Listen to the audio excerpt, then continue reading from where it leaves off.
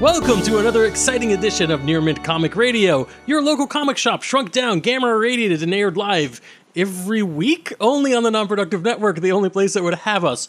I'm your host, Frank, joined in studio as always by Pete and James. Hi, Pete and James. Hi, Frank. Hi, Frank. And also Jesse Baruffi, our special guest on this special episode, where we're going to talk all about Vertigo Comics, the now soon-to-be defunct imprint for DC Comics, their mature label. Hi, Jesse. How are you? I'm doing all right, Frank. Thank you for having me.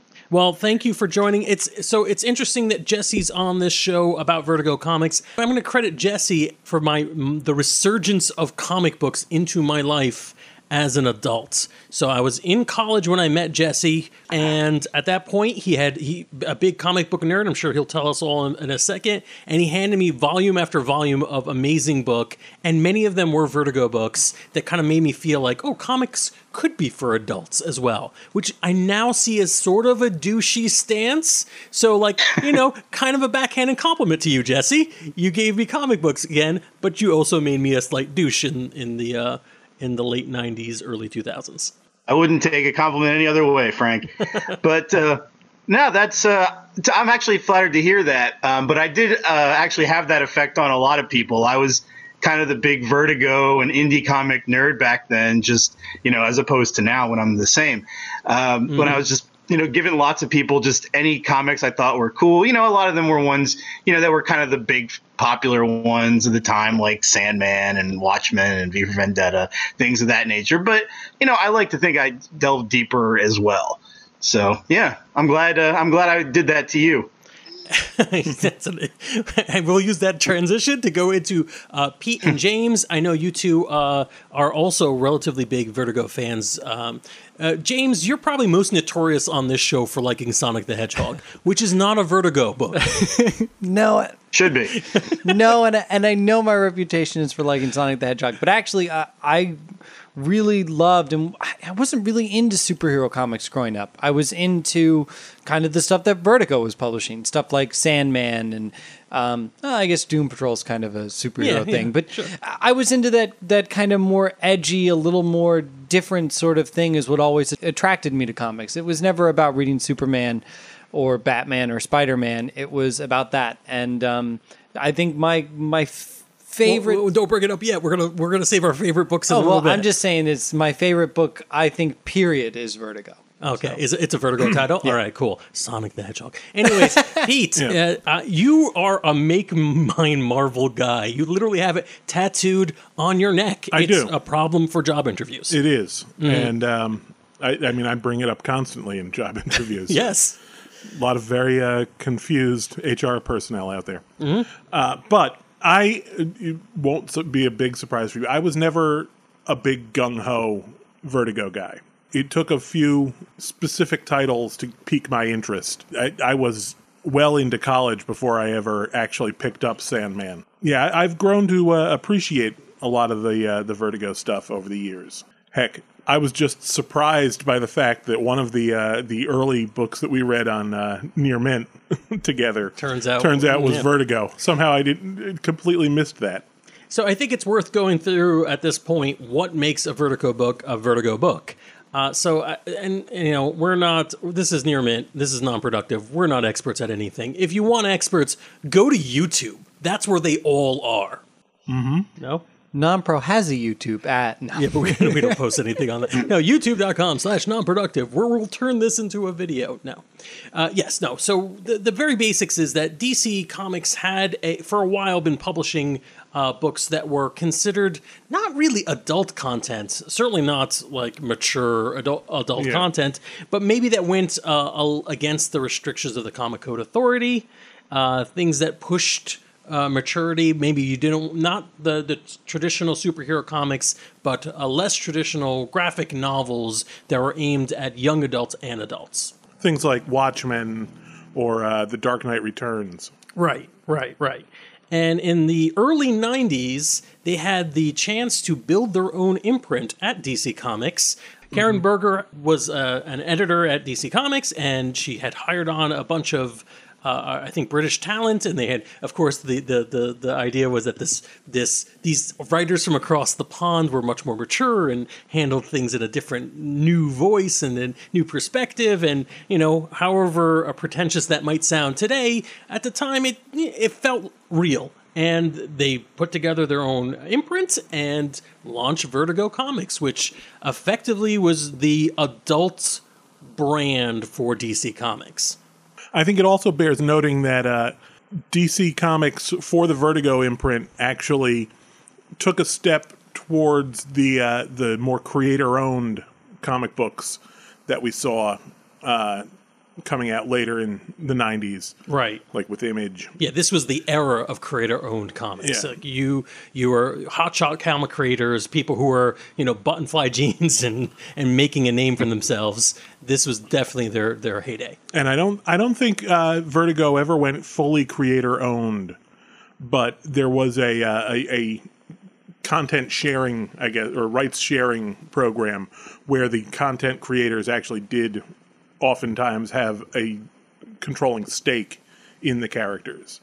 And it's interesting because American comics are, if they're known for anything, if their cultural leverage is anything, it's one of the first examples where company controlled characters lived past the generations, right? Mm-hmm. So when writers and comic creators went off to war in World War II, they left their comic characters in the hands of editors, and Superman became DC's and less the people who created it itself. As Pete was saying, though, something that made Vertigo interesting and different is, with some exceptions, some characters I think like Sandman have obviously grown past kind of, that distinct voice, but I mean, so many of these like Preacher, right? We don't see these characters being picked up by other people, and written again. These books kind of stand as their own contained stories, which is neat.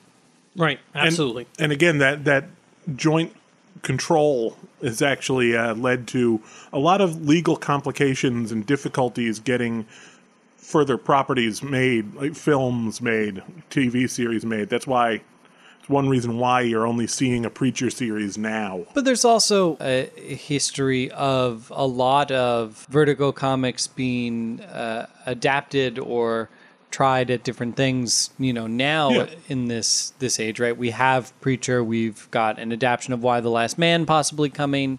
I think even History of Violence has the movies have ties to the comic, and that movie is quite old. Yeah, but it's interesting because at this point, it's you threw what stuff against the wall and saw what stuck, and definitely, whether or not you like DC movies or Marvel movies, they do have bigger muscle behind them. There's a reason why, and the reason why is because so much of the rights, the profits can lie in the company, so that they themselves, Marvel is attracted to a big company like Disney because it owns all that stuff and it can just sell it off. Whereas certain things in DC's Vertigo, it's a harder sell. For no other reason than the audience is more limited. But for that reason, it was always so rarer, and the stories you got out of Vertigo books tend to have more impact when they did have impact. Of course, Vertigo the imprint is going away. The books themselves probably won't, or certainly DC is making an effort to make themselves more attractive by saying, yes, DC is a brand you should be aware of, and we don't have to worry about so many of these other brands. Whether that's good or not, that's for a different show. In this show, we're going to be talking about our favorite Vertigo books and the things that left an impression on us. So I'm gonna go first. So when you're talking about big shots and creator owned and cutting edge comic book stories, you got to start with Alan Moore, the man himself, who with Watchmen blew the... Wait, no, that's not a Vertigo title. It's often thought of as a Vertigo title. Watchmen and V for Vendetta is often thought of as Vertigo. V for Vendetta, I think, eventually did get republished as a okay. That's kind of a cheat. We can't say that those are our favorites. But something that isn't quite a cheat, Swamp Thing. Alan Moore's legendary run on Swamp Thing was amazing. And it got me really excited to read all these British authors who were doing creative things with fantasy in these books, which led directly to The Sandman. I think, the biggest Vertigo pull of all time for everyone, or for almost everyone. Neil Gaiman's The Sandman, that arc blew my mind. I still remember being handed every volume of that trade paperback by Jesse in our dorm room as I'm trying to read it. I could not believe I was reading this in a comic book. Really just fantastic. I mean, it's one of those things where, like, what do you say about Sandman? It was, just like a comic about, like, everything. It was, just a story about stories and myths and magic. And it worked some DC hero stuff into there as well. But it was just sort of like an afterthought almost. But overall, just like an epic fantasy tale that I don't think anyone's told anything like it before or since. Although you can definitely spot some of Neil Gaiman's influences. And funny enough that you bring up Swamp Thing, because boy, does he reference Swamp Thing a lot in that comic. Like, it was one of the things I didn't realize at the time, but I look back and I'm like, boy, Sandman is just Swamp Thing with goths. Oh, all right, good. That's actually a nice subtitle for the book. I think it'll work. Yeah, and I think that was like the fourth trade paperback, wasn't it? Yes, Sandman with Swamp Thing with goths. You're right. Yes. So yeah, I mean, that was amazing for me, but it's also like probably the most like, I listened to the Beatles' White Album reference for Vertigo. Slightly less, only slightly less obvious would be Preacher, and a book I have never finished. I never finished because at the time Jesse and I were at college, and he was giving me this, and it was filthy and disgusting and ridiculous. And every time I put the book down, I was like, I can't read any more of this. I'd pick it up after a few months and be like, this is very compelling trash, but like good and terrible at the same time. Do you know that I've never actually finished Preacher? Honestly, I thought the ending left a little to be desired, despite how much I enjoyed the beginning of it. So a good choice on my part. Probably. The ending does leave a little bit to be desired, but when I read Preacher, and maybe because I was maybe a little too young to be reading it, I had never read anything quite like Preacher, and I think that's what fascinated me so much about it. It just, its style of storytelling, the way the visuals were done, just kind of its devil-may-care attitude about the whole story it was telling. It just never fit into anything else I had read. Even other Vertigo books, which seemed to have, like Swamp Thing or Sandman, which narratives feel even different from something like Preacher in that effect. Preacher, I mean, Garth Ennis, like, you can say a lot of things about his political views or his philosophies of life based on his comics, but the dude was an absolutely solid storyteller, and combined with Steve Dillon, they just knew how to put a page of a comic together. It was just economical and fast-paced and fun. Yeah, absolutely. And as far as an example of Vertigo, it could show what crazy things the imprint can do. Like, this was not just another superhero. It wasn't even just another, gothic fantasy with Swamp Thing or not. Like, it was completely different. It was absolutely completely different is the best way of describing it. Jesse, how about you? Do you have a book that you really love that we haven't talked about? Yeah, absolutely, I do. So it is going a little off Sandman, but the Lucifer series, as written by Mike Carey, sort of a follow-up to the character of Lucifer who gave up being the king of hell and just kind of goes off on his own. And it kind of did some not similar things to Sandman, but it kind of took that world and took it in like the direction of like, what if the devil was the main character of a story? And it's just like incredibly fun, dark fantasy. Like, I enjoyed it a lot. Yeah, and I think what's interesting about that is you're still playing in the same whereas like the big two would be doing like a superhero comic and then their spinoff. This spinoff didn't really feel too much like what came before it, and another cool aspect of being able to publish under Vertigo. James, you have a book that's a little bit more contemporary, a little. I think one of my favorite things I ever stumbled upon is Y: The Last Man. I don't feel like I've read anything that I felt was almost more perfect. It's a beautiful type of contemporary storytelling. It tackles something that still feels incredibly relevant every day. Our society continues to advance. And it's just so fascinating, so well done, with so many interesting characters, and just incredible. I stumbled upon it, believe it or not, on like a forum where it was like someone had posted like the first chapter, and I was hooked. See, piracy works, folks. Piracy works. I bought every volume that day off of Amazon. Oh, it was wow. it was literally the most intriguing thing I'd ever seen, and the premise, the characters, none of it disappoints. It really, I think, is a testament to this creator-controlled sort of storytelling that, I mean, we're talking about here at Vertigo. You just couldn't tell a story like this just in the DC universe, quote unquote. Right. Brian K. Vaughan, was this his first big popular hit? I think it may have been. I think it's the first one I remember recognizing his name. Yeah, it's associated the with. first thing recognize his name. He did, I think he did, and correct me if I'm wrong, before this was The Runaways? Didn't he write The Runaways before this? He did may write have, The Runaways. Yeah. you're right. I mean, actually, I think he did a Swamp Thing run for Vertigo as well, He did- possibly before Y. Yeah, and he did an believe X-Men run too, but that was for Marvel, obviously. But yeah, I just, and I guess it shows you how much like influence it has when you get something that you created and you put your name on it. Even if, like, as far as I know, the Runaways characters are mostly his creation, but like they're Marvel, they're characters in the Marvel universe. Like I kind of just think of them as Marvel characters. well, and they're not his characters anymore. You know what I mean? Right. But when I come back to Why the Last Man, like no one else is, beyond a TV or film adaptation that we might see, no one else is returning to this universe and touching this story again. Right.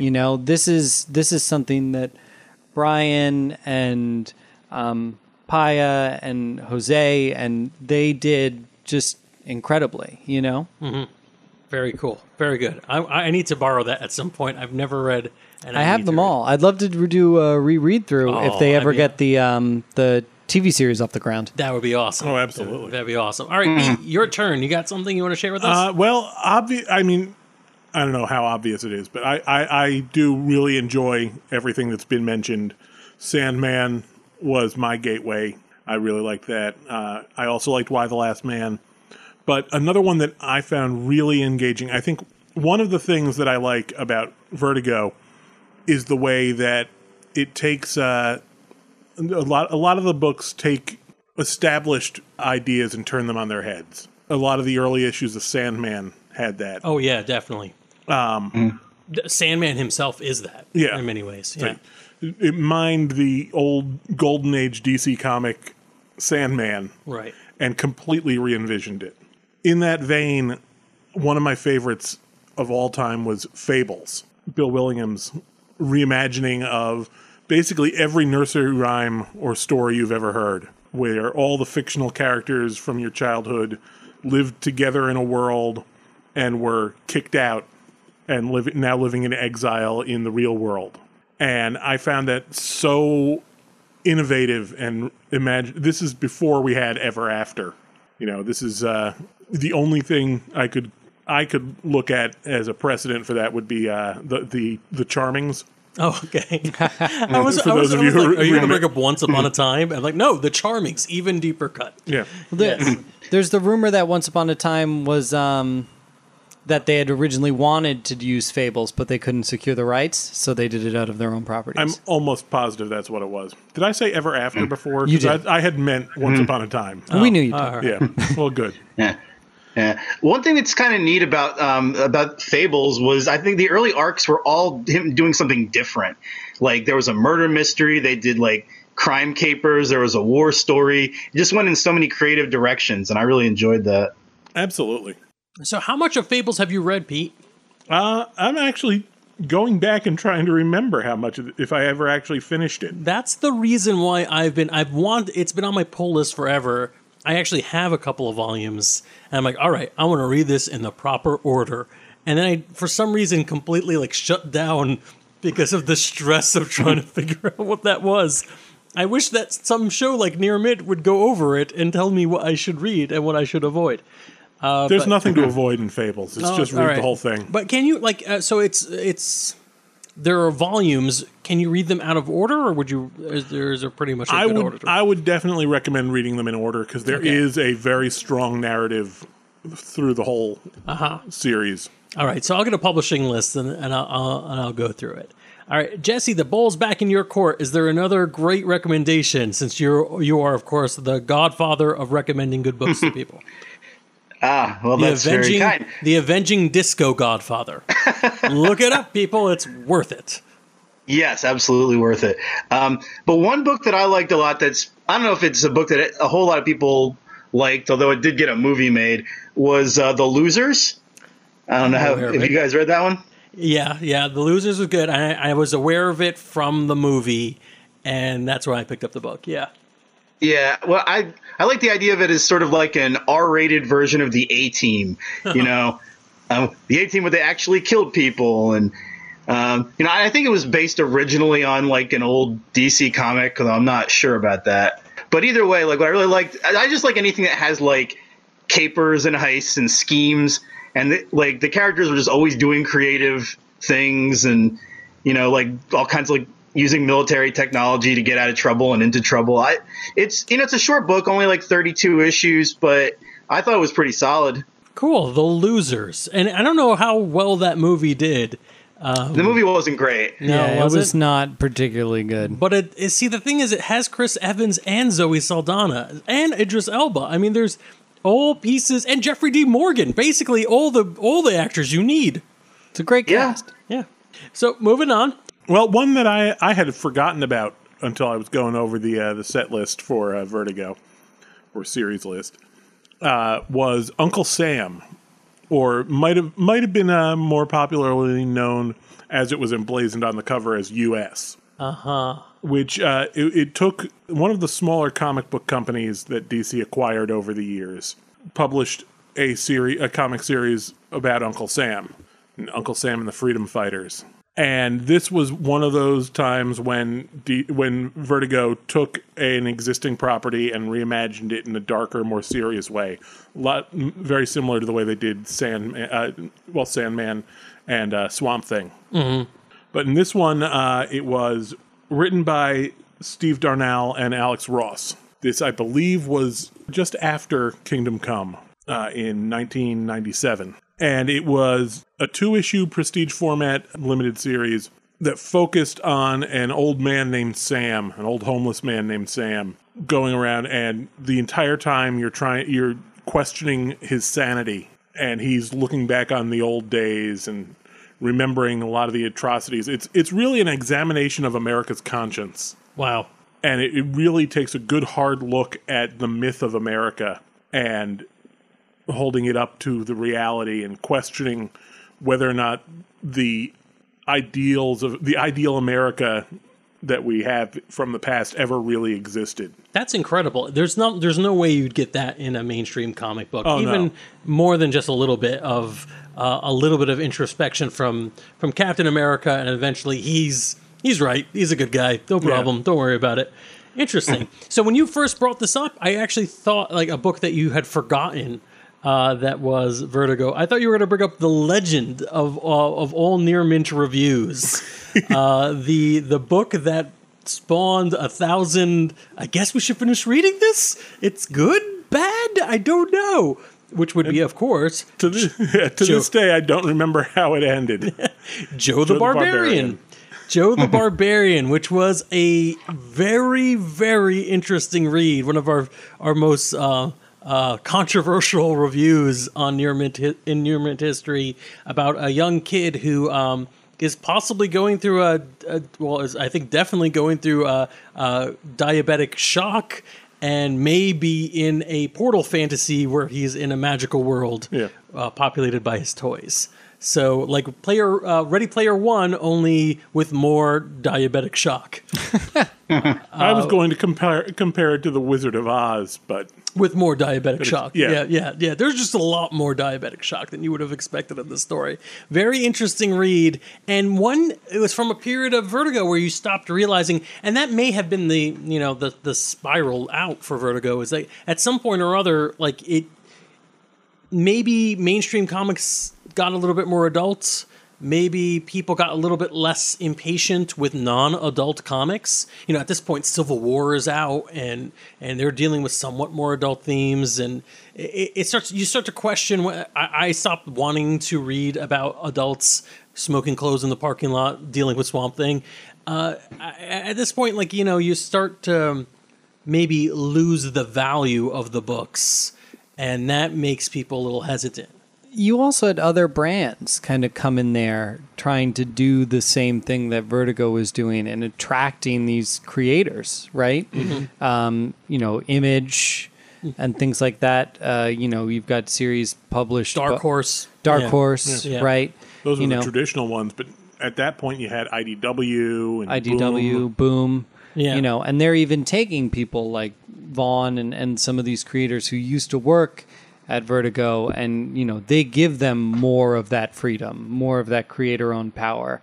So it was where Vertigo was a half step at a time when there were no full steps, and now there are more options for publishers. Right, but I mean, it's not as if this period wasn't still jam-packed with good books. Jesse, you're the guy with a million recommendations. You have like a list you want to go through us really quick before we wrap up? Well, one that I think we probably should mention, just because I think it's a big one, and you guys just brought up Grant Morrison, which reminded me, is The Invisibles. Oh, that was sort of a huge book in its own weird way. Obviously, there was a whole thing where like a lot of stuff was supposedly borrowed from The Invisibles by the Wachowskis for The Matrix, and there was a lot of like huff about that, but. I think that was an important Vertigo book as well that just did a lot of big things. And if you're looking for something that fits that like Vertigo epic style, I think that one is a huge one that you can't get around. Right, absolutely. 100 Bullets was all the rage for quite a while. Ooh. Yeah, that ended kind of weirdly in my opinion. But yes, it was a great concept and I did enjoy it for a while. I think one of the double-edged sword, one of the edges of the double-edged sword. What the hell does that mean? Anyways, one of those issues is that when you have a creator-owned or a creator-controlled work, if it ends a little iffy, that's it. That's how they wanted to end it. I mean, when you have an editorial team and a publishing team that's willing to pick up Spider-Man again in a week and take it back after that Ben Parker thing, you can do it. You just can't do that necessarily with 100 Bullets or Why the Last Man or anybody else or any of these books that are out there. Anything else? I've always wanted to pick up Lovecraft. Lovecraft looked really cool for me. Hans Rodinoff and Keith Griffin and so I think that was that looked really interesting. But I'm a big Lovecraft fan. I'm a creepy horror guy. My deep cut pick for you guys, and it was a very short-lived series, and to be honest with you, my memory of it is a little fuzzy, but I remember liking it, was a book called Midnight Mass. I think it only lasted like 2 arcs, but it was about a married couple who fought supernatural beings and traveled around America and such. That's awesome. That's really cool. And there's still some products. I mean, obviously some of these books are still going on, but even beyond the books themselves, I think iZombie is still being produced. I think the TV show is still out there, still going pretty strong. Yes. Very, very different. The comic was very different from the show, like extremely different. Oh, really? I only read the first, or like a 0 issue of the comic when the TV series came out. And then I watched a little bit of the TV series and I enjoyed it. They kind of promised you the premise of iZombie in the original previews for the comic, about she eats people's brains to learn about their minds and solve cases. And they did that for like 1 issue of the comic. And then it went into like just the most bizarre, bonkers, like occultist weirdness that you've seen in anything. And wow. It was a lot of fun, but it was like just a crazy series, like worth checking out just for like the odd directions it went. Anything else? Yeah. Moonshadow. It was an awesome book. It was just like one big collection, but the idea was it was basically a kid who was like traveling through space. He was kind of like a weird star child and just traveling to different planets and encountering a bunch of depressing stuff that but was also kind of like beautiful in its depressingness. Oh, that's cool. I was just thinking of a modern series I read a little bit of that I think will be continuing over into the DC label's American Vampire, which is Scott Snyder's series that that does vampire pieces throughout American history. That even has Stephen King come in and guest write some stories. So that's awesome. Those have always been really good. There is some connecting threads, but I kind of pop in and out when one of the arcs seems like it's going to deal with a time period that I find interesting. So we've been hinting at this entire time. This is not the end for Vertigo, although it may be the end for the imprint.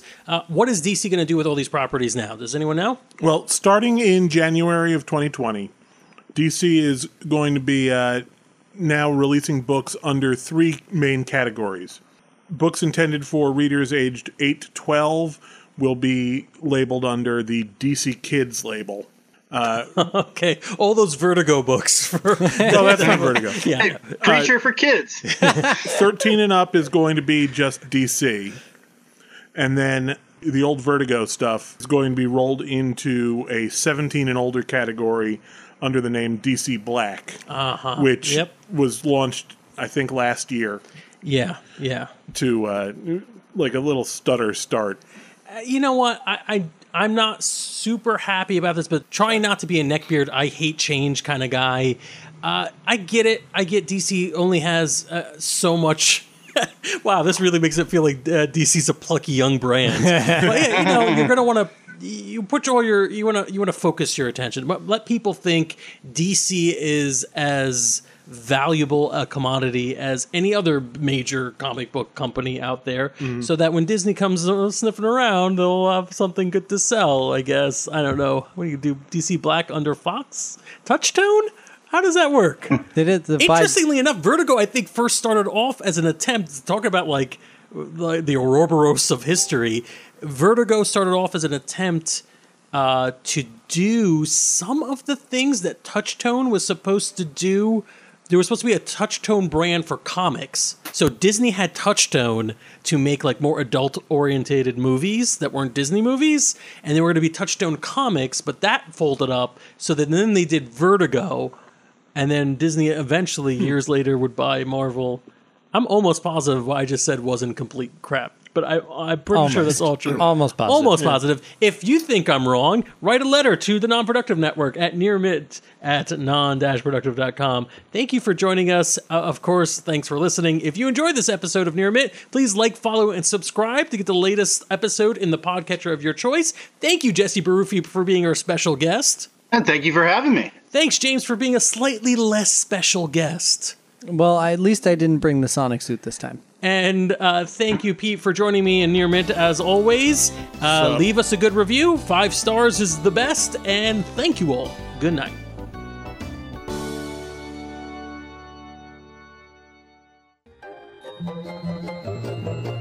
This has been a non-productive media presentation. Executive producer Frank Hablawi. This program and many others like it on the Non-Productive Network is distributed under a Creative Commons Attribution Non-Commercial No Derivatives license. Please share it, but ask before trying to change it or sell it. For more information, visit non-productive.com.